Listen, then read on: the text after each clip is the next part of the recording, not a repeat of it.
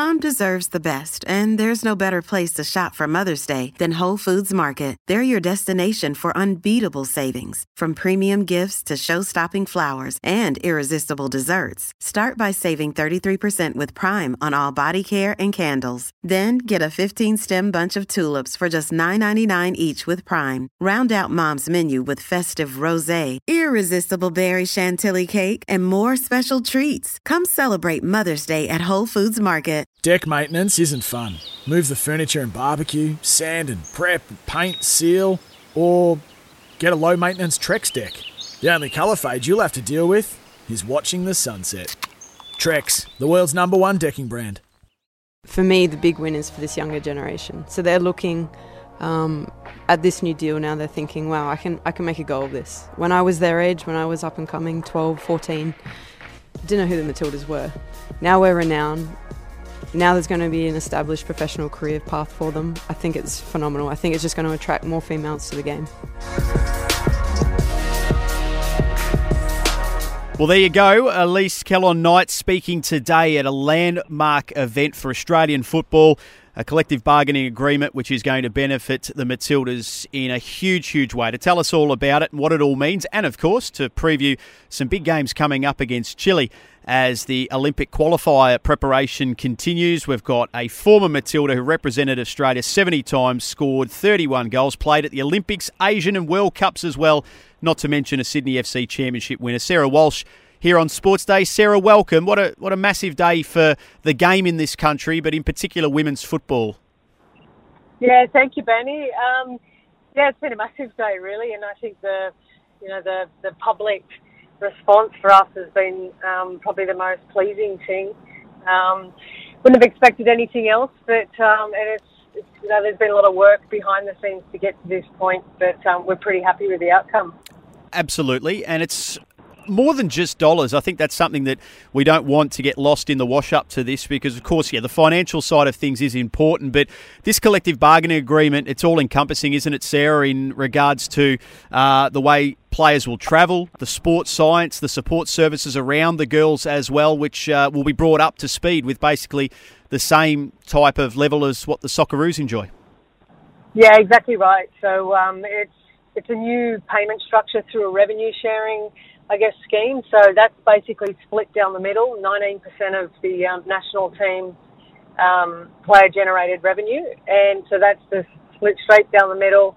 The way in which the contracts are paid are a little bit different. The Matildas have retainers because, obviously, the club system and the payment system in clubland, this is more often than not their primary source of income. So the Socceroos have match payments.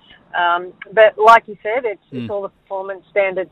It's the opportunities that are provided to the Socceroos and have done for a while are now afforded to the Matildas. And Elise Kellond-Knight at the press conference said something today that really stuck with me, and she just said it's about respect. And we often forget about that. It's actually quite simple when you scale it back. So it's true equality within the national team framework. And the other thing that caught my ear from Elise's comments was that, while it's great for the current crop and they'll enjoy the benefits of that, it's more about the next generation and the goals that young girls can now set themselves as a pathway, a career, something they know they can pursue and be well remunerated for. I just wanted to ask you your thoughts, Sarah, as one of the previous generations of Matilda stars. Do you take a bit of a sense of pride, a bit of a pioneer? You helped push this and have obviously played your role, much like the current crop, to lift the Matilda standards to such a professional level that this had to happen.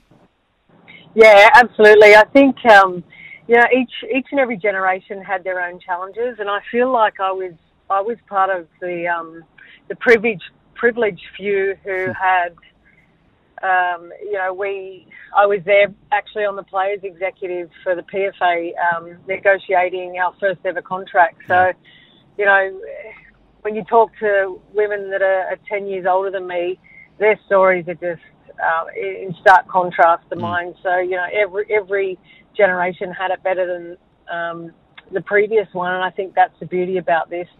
This current crop of Matildas are thinking about the next generation, and that's been carved out through, I talked about 19% is actually going to the current players' salary allocation. Yep.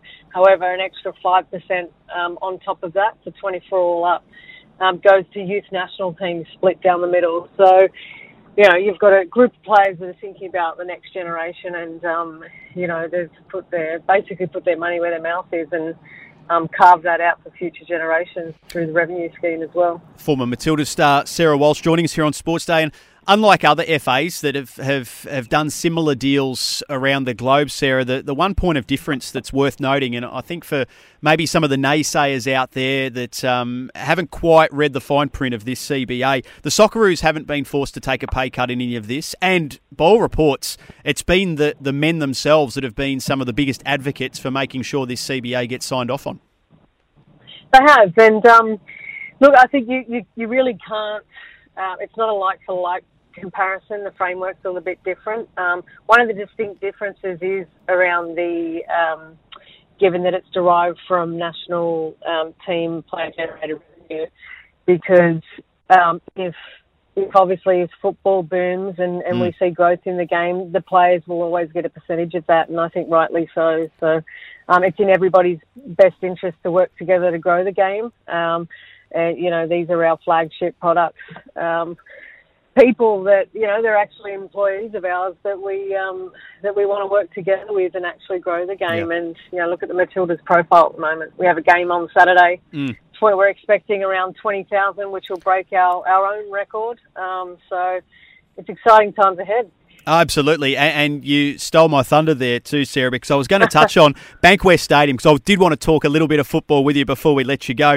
A beautiful new stadium. It's going to be the perfect venue for this game, and yeah, you're right. I think 16,800 odd is the previous domestic record for a Matilda's home game, and they are expecting to smash that. These are really important contests, not only Saturday at Bankwest, but also next week down in Adelaide at Cooper Stadium as preparations continue towards those Olympic qualifiers next Feb.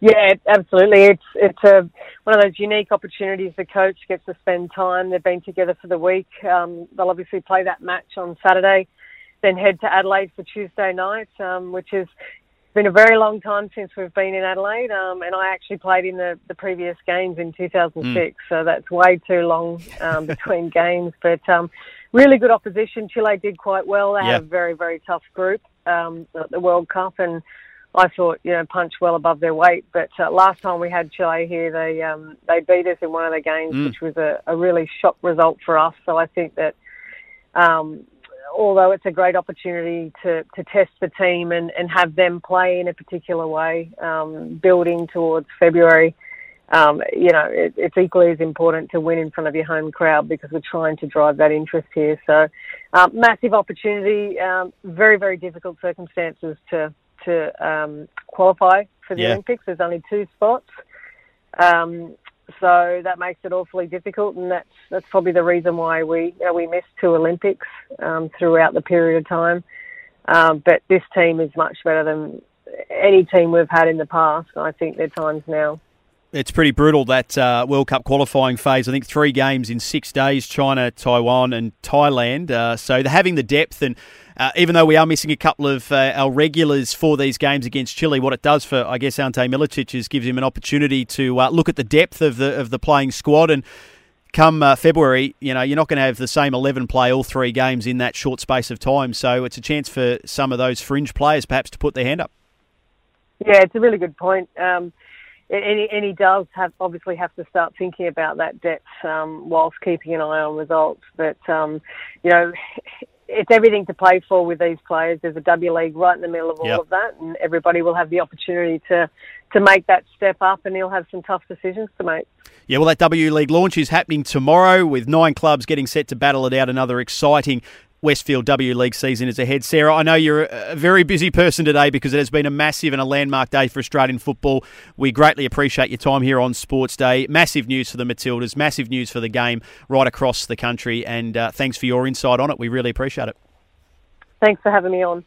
G'day, Mike Hussey here. Get on board Australia's best fantasy cricket game, KFC Supercoach BBL. It's fun, free and easy to play. Play today at supercoach.com.au. T's and C's apply. New South Wales authorisation number TP/01005.